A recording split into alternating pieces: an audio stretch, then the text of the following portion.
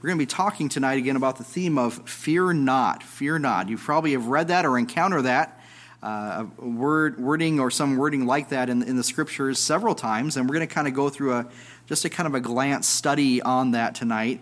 And so, first of all, I want to talk about fear. Wasn't it, who said it? There is nothing but fear itself. Who was that? Roosevelt. I think it was Roosevelt. I'm thinking another Churchill quote, off the top of my head, but I'm thinking too much in his voice, not in what he actually said. So, anyways, both of those men had a very distinct voice, I would say that. But when you think about fear, what do we fear? There's a lot of people who fear different things. We call it natural, different phobias. So someone who is, there's different fears. There's a fear of heights, for example. There's claustrophobia, which is what? Fear of tight spaces, okay? What is arachnophobia? See if you know your phobias. Okay, some of you are really quick on that one. Fear of spiders, yes. Maybe you have fear of spiders as well. Anyways, there's a lot of different phobias. Did you know that there's different weird kind of phobias? Have you ever heard of these? There's genophobia, which is what? Fear of the knees. If you're afraid of knees, there you go. I'm going to just pick on my daughter, Linnea. She's in the back with Wesley. But anyways, coulrophobia. Coulrophobia is fear of clowns. All right? How many I want to ask you. You don't have to raise your hand. How many are afraid of clowns? Let's see here. There is turnophobia. That's a fear of feathers. Chorophobia is the fear of dancing. I think almost all of us have that one, okay? Chorophobia, all right? Let's see here. There is electrophobia. That is fear of chickens. Okay? Maybe my kids have this one is pogonophobia, or pogonophobia, how it's pronounced. That's fear of beards. Okay? Something like that. Okay, there's a couple others. Nephophobia is fear of clouds. If you're afraid of clouds, okay? Anyways, there's quite a list of different things. There is also a phobophobia, which is fear of fear. There's fear of fear. I'm just afraid of being afraid. Have you heard of agoraphobia? Agoraphobia, which is? Fear of farming. There you go. Or maybe just fear of work, period. Some people have that. Maybe this is dating me or telling me something like that. One of my favorite cartoons growing up was Garfield and Friends. That was popular more so back in the 80s. But there was a show called U.S. Acres, and they even had a little comic strip. Remember when you actually used to get a physical paper and used to get a little comic strip and all that. Anyways, U.S. Acres. There was you had Orson the pig, different characters, but there was Wade the duck. Wade the duck his thing was he was afraid of everything. Except, it was interesting, he was never afraid of his friends. But he was afraid of everything else. He was afraid of the sky, afraid of trees, afraid of the ground, afraid of, whatever. He was afraid of fear. But anyways, he was never afraid of his friends. That's kind of interesting. But nonetheless, there's a lot of different phobias, a lot of different fears. And the thing is this, that different fears definitely grip us in different ways, don't they? They can be paralyzing if you let it. If you dwell on it long enough, fears can sometimes stop you from your daily routine of things or going into certain places. That is what's going on now. When you look at the news today, there's probably a lot to be afraid of. When you think of it, there's good news really doesn't sell, does it? It doesn't sell very much. Bad news sells, you could do that day in, day out, and that's what they kind of are, news stories kind of are propelled based on fear to a degree. But look at what's going on in our world right now. There's war in Ukraine right now between Ukraine and Russia. There's other numerous threats around the world, cyber threats. We have nuclear threats. You think of what's going on with China, for example, what's going on with North Korea, issues in the Middle East that are taking on. It comes and goes. For a while, you saw, actually for a couple of years, we saw what was going on with Al-Qaeda, and then also the Taliban, and then ISIS. The list would go on and on. These were people you didn't want to mess around with. But nonetheless, we see rampant sin that's showing its ugly face. You think of corruption, things that people are being taken advantage of. There's a lot of fears that people deal with, and many people feel that this world is spinning out of control. And fear is even common among believers in Christ. I will say that, just of the general things of this world and general things of this life. I'll be honest with you, I do not really watch much news. I couldn't tell you, probably the last time I watched Fox News, for example, was when I was with my dad a couple weeks ago. Because why? It's interesting I don't care what news source it is, you watch it for about 10 minutes, 15 minutes, and you pretty much have had your limit, unless you're just a news junkie, you like that. But what happens? They just cycle the news every hour. It's the same thing, maybe a different person saying it, but it's the same news story, just being told from a different angle maybe. And people do that they could watch that for hours. So, and then the thing is this, what news can you really trust out there? Everyone has their own agenda angle on that. Maybe you're getting a straight story. Maybe it's with an angle. It's hard to really tell until you really compare several news stories. But really, who has the time to do that unless you just like to do that? But nonetheless, and by the way, I will say a caveat here that it's not that I ignore the news. I don't ignore the news. I just don't dwell on it. That's probably the thing. So anyways, with that in mind, how do you balance life with so many phobias or fears that can really, if you let it will get you depressed, sullen, you're like, man, why in the world are we going through this? And so it's interesting when we think about this, where does fear come from? Have you ever thought about that? Where does our fear come from? And we kind of think, well, fear is common. Everyone has some type of fear or phobia to some degree or another, okay? But anyways, what exactly is fear? And like I said, fear and what the feelings of fear or the attitude of that is actually common even among believers. But fear, where does fear come from? Fear is the result of sin. Remember that. Fear is the result, and I'm saying of being literally afraid is the idea, or being held in check like that. Where does fear first begin in the Bible? Well, let's turn to that. Go with me to Genesis chapter 3. We're going to be in a couple places tonight in the Scriptures, so get your turning page fingers ready for that. So Genesis chapter 3.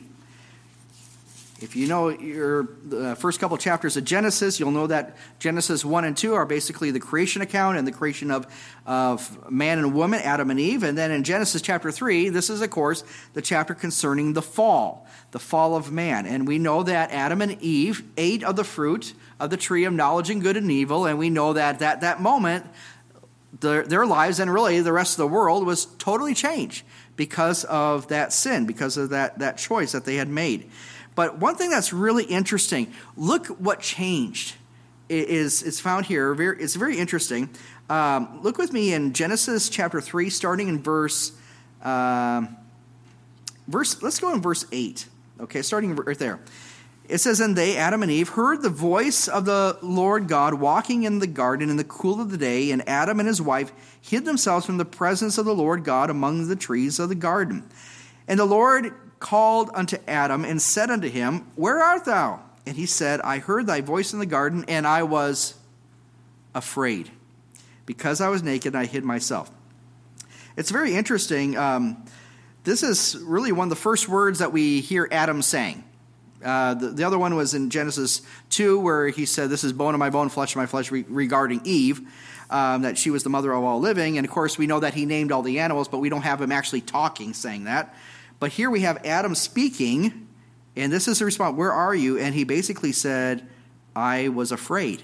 Fear came in, and it's interesting that drove he and Eve, to hide as a result of shame, as a result of their guilt that they had because of their sin.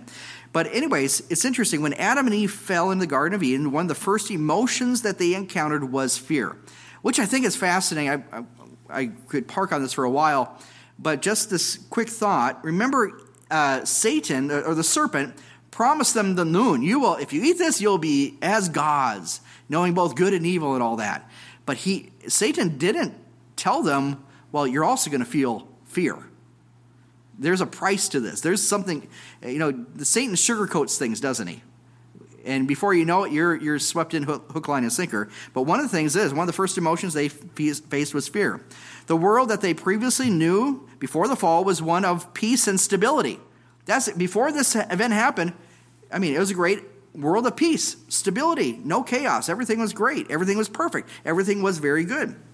But now the world that they knew afterward was one of instability. And since Adam and Eve and the fall, the whole world has been unstable. It really has. This whole world is unpredictable in some ways.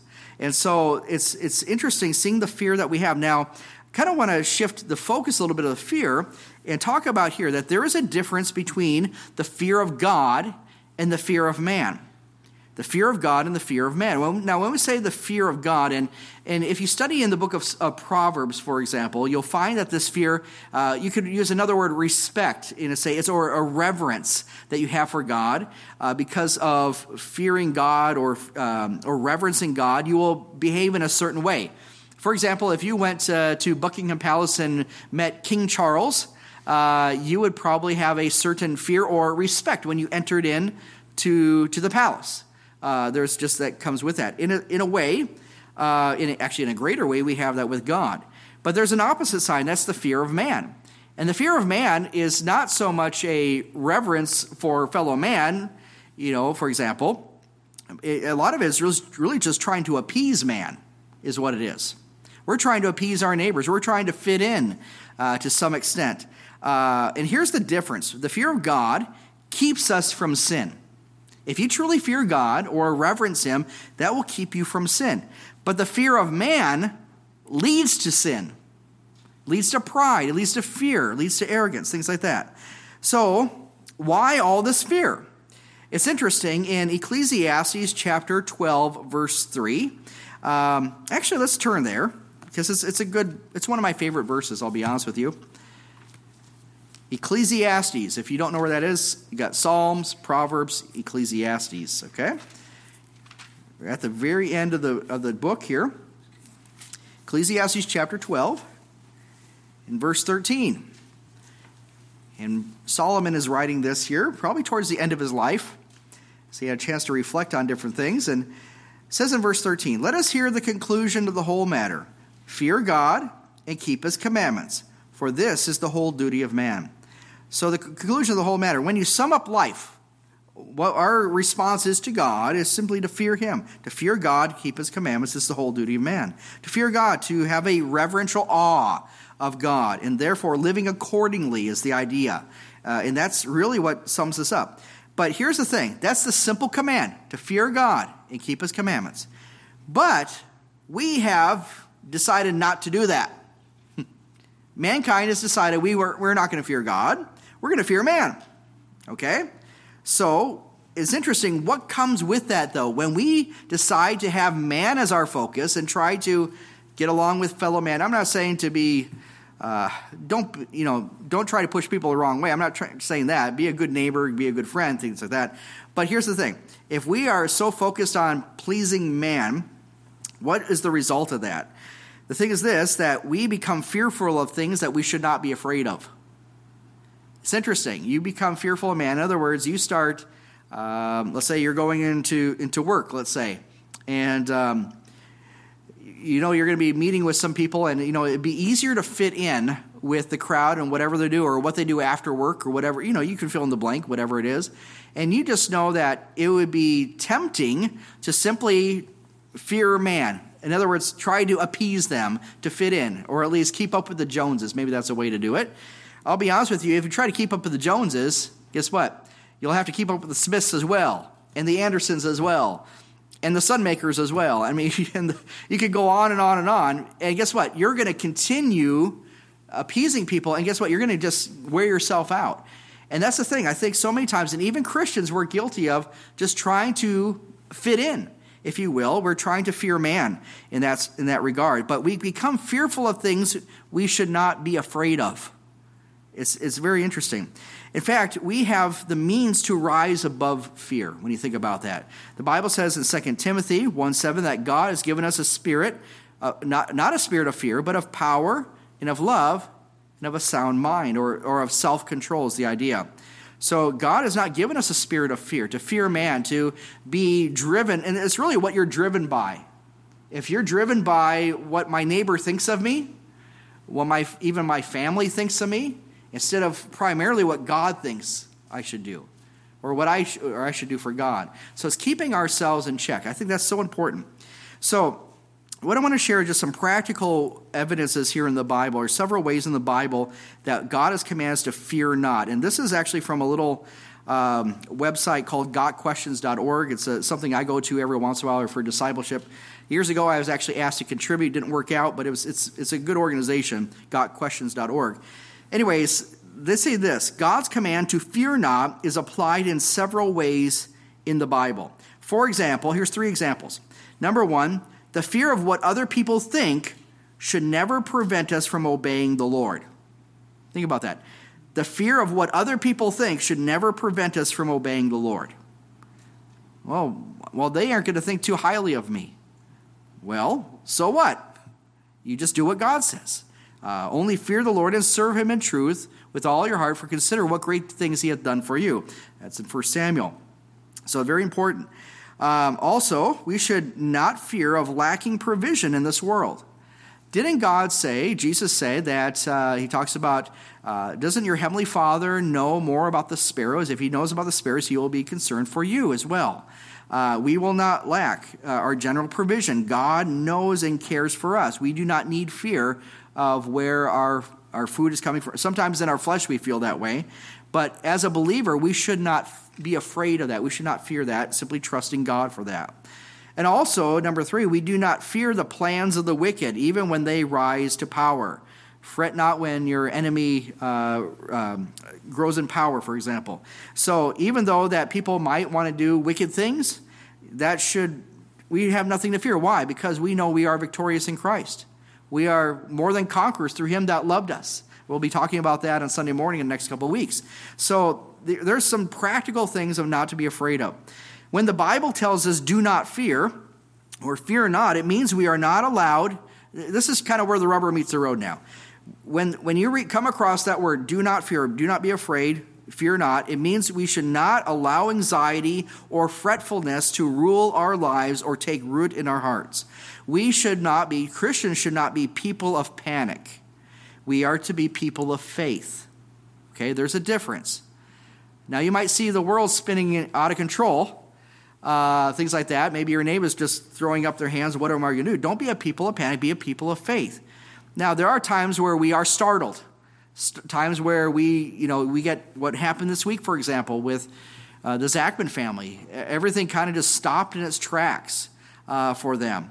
But it was interesting, even though there was a very, you're dealing with the shock of that. One thing I've been just blessed by the testimony, I'm referring more to Mark and Linda because I've been dealing mostly with them, is that they have not become people of panic. They have become people of faith.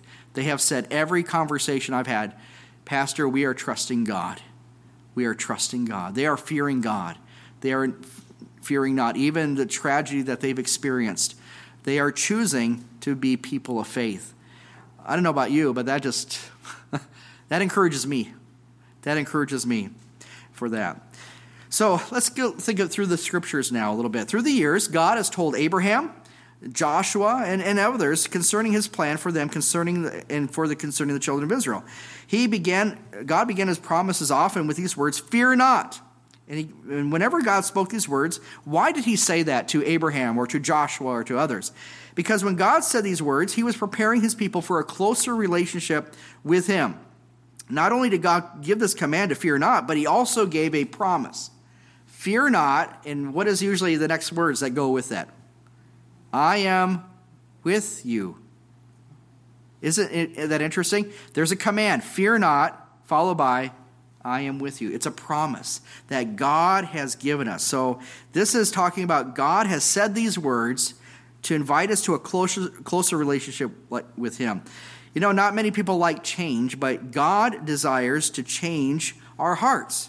Why? So we would be more conformed to the image of his dear son. That's Romans chapter 8:29, in which we'll get to that actually next Sunday.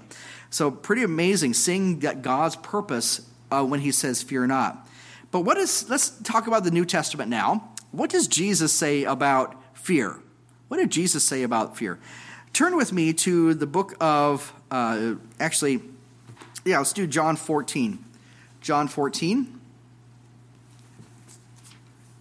This is a familiar passage to us. This is Jesus in the upper room with his disciples. And he had just washed his feet, the disciples' feet. He had foretold of his betrayal, that verily one of you tonight will betray me. Talking about Judas Iscariot. Talks about a new commandment. Then he talks about Peter would deny him.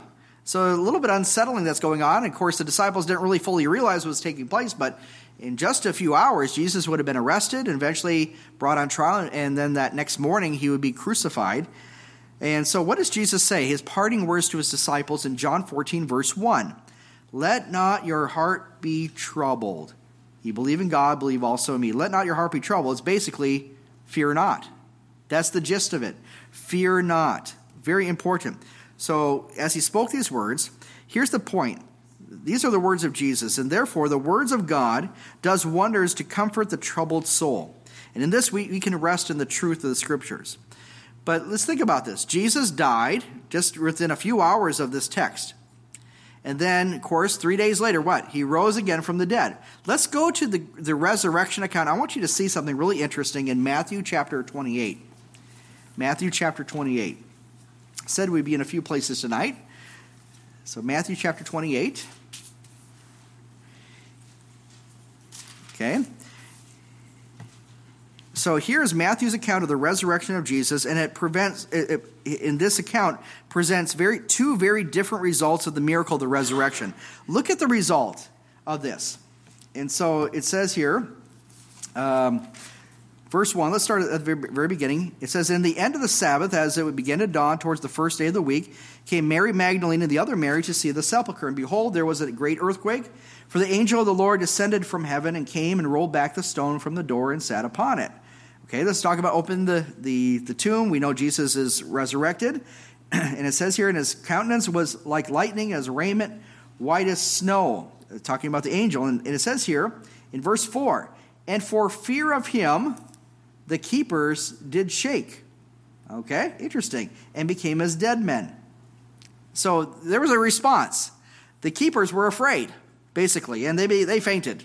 They became as dead men. Okay, pretty interesting. So that's one aspect of it.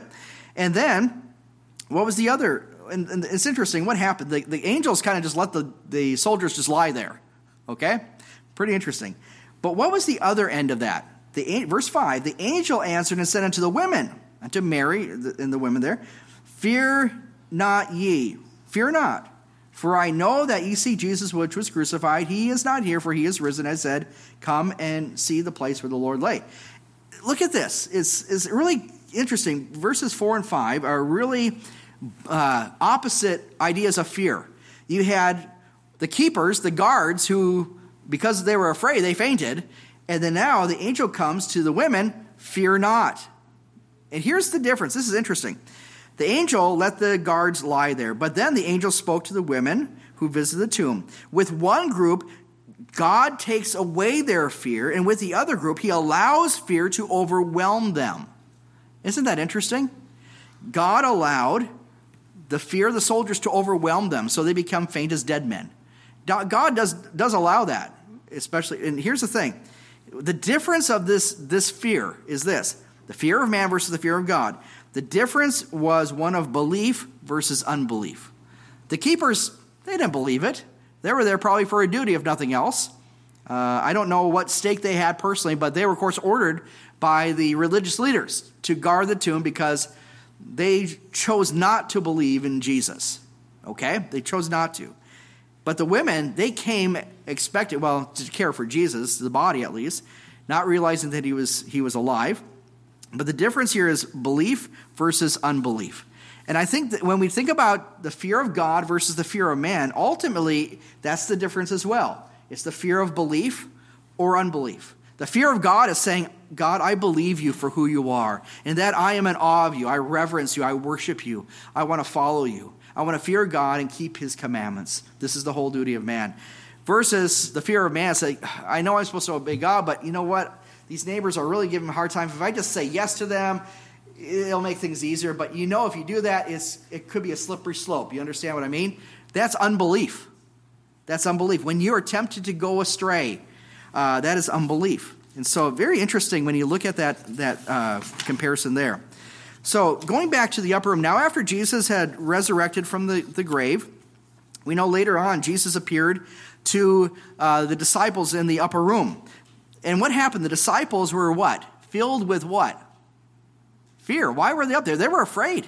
They probably thought, oh, maybe we're next. Jesus is dead now. What about us? They were filled with fear. Their lives were shattered as they thought their master was gone. After Jesus rose, he appeared to his disciples saying what? Shalom Aleichem. Peace be unto you. In a sense, fear not. His presence comforted them greatly. And after Jesus went back to heaven, after the ascension, he sent his Holy Spirit as the divine comforter. We talked about this morning, as the divine comforter for those who follow him. Now, 2,000 years have passed since that event, and here we are today. Over the years, kingdoms have come and gone, but God's kingdom will have no end. Praise God. But so often let's talk about today. We're often distracted by the events of the world. So much that even some Christians have lost hope. I'll be honest with you. There's some Christians that I have met, and they're kind of like I call them a crisis Christian. It's like if they don't have a crisis in their life, they don't know what to do with themselves. Have you ever met someone like that? Like, man, it just has to have something bad happening all the time, and if not, they don't know what to do themselves. Okay? They're just driven that way. I don't understand it, folks. I got enough going on without having to worry about that stuff. But nonetheless, so many people have lost hope in that. Where is their hope? And I want us to challenge this. As we wait for the Lord's return, remember the promises of God. Our God is sovereign. He is in control. And there's a little saying, remember, no God, no peace, N-O. If there's no God, you're not going to have peace. But if you know God in your heart, you will know peace. Very simple. But let's focus on the future as we kind of close this all up today. Fear and the future. In Paul's letter to the Thessalonians, actually, let's turn there because this is a beautiful passage. 1 Thessalonians chapter 4. Again, this is a familiar passage, I believe, to most of us. 1 Thessalonians chapter 4. Okay. So in Paul's letter to the Thessalonians, he wrote of the Lord's promise to return for his own at the event called the rapture, which I believe can happen at any moment. Even so come Lord Jesus. So that'd be wonderful. Even tonight that would happen. But the Thessalonians, they actually dealt with fear. Some of them, the context of this, very quickly, is there were some people in the church that Paul had been there ministering, things like that. And anyway, some people in that church family had died. And they were kind of like, oh, did we miss the rapture? There was some fear, some uncertainty that was going on. So Paul writes them a letter to kind of assure them that, no, this is what you should expect with the Lord's return, that there is a promise in the events that would take place. So in this, he instructed, let's go with this, in verse 13. It says here, but I would not have you to be ignorant, brethren, concerning them which are asleep, or those who have died, that ye sorrow not, even as others which have no hope. That's the fear of man, basically. If we believe that Jesus died and rose again, even so also them which sleep in Jesus, who have died in Christ, will God bring with him. For this we say unto you by the word of the Lord, that are alive and remain unto the coming of the Lord shall not prevent or precede them that are asleep, those who have died. For the Lord himself shall descend from heaven with a shout, with the voice of the archangel, and with the trump of God, and the dead in Christ shall rise first. Then we which are alive and remain shall be caught up together with them in the clouds to meet the Lord in the air, and so shall we ever be with the Lord. By the way, in verse 17, where it says shall be caught up, the Greek word is harpazo, which it means to be snatched away. Basically, caught up is where we get the word rapture from. In the Latin is kind of how we get it. But in other words, that's the teaching of the rapture in the Bible. But anyways, Paul is giving here from the Lord a promise of God's return, of the Lord's return for his own. What a blessing that is. And instead of it being a time of fear and uncertainty, here's the point. Verse 18. This is actually my favorite verse in this section of Scripture. Wherefore, what? Comfort one another with these words. Fear not. That's the idea. These are words of comfort that should encourage us. So talking about our future, in the future, Jesus Christ will come and take this world and make wrong things right.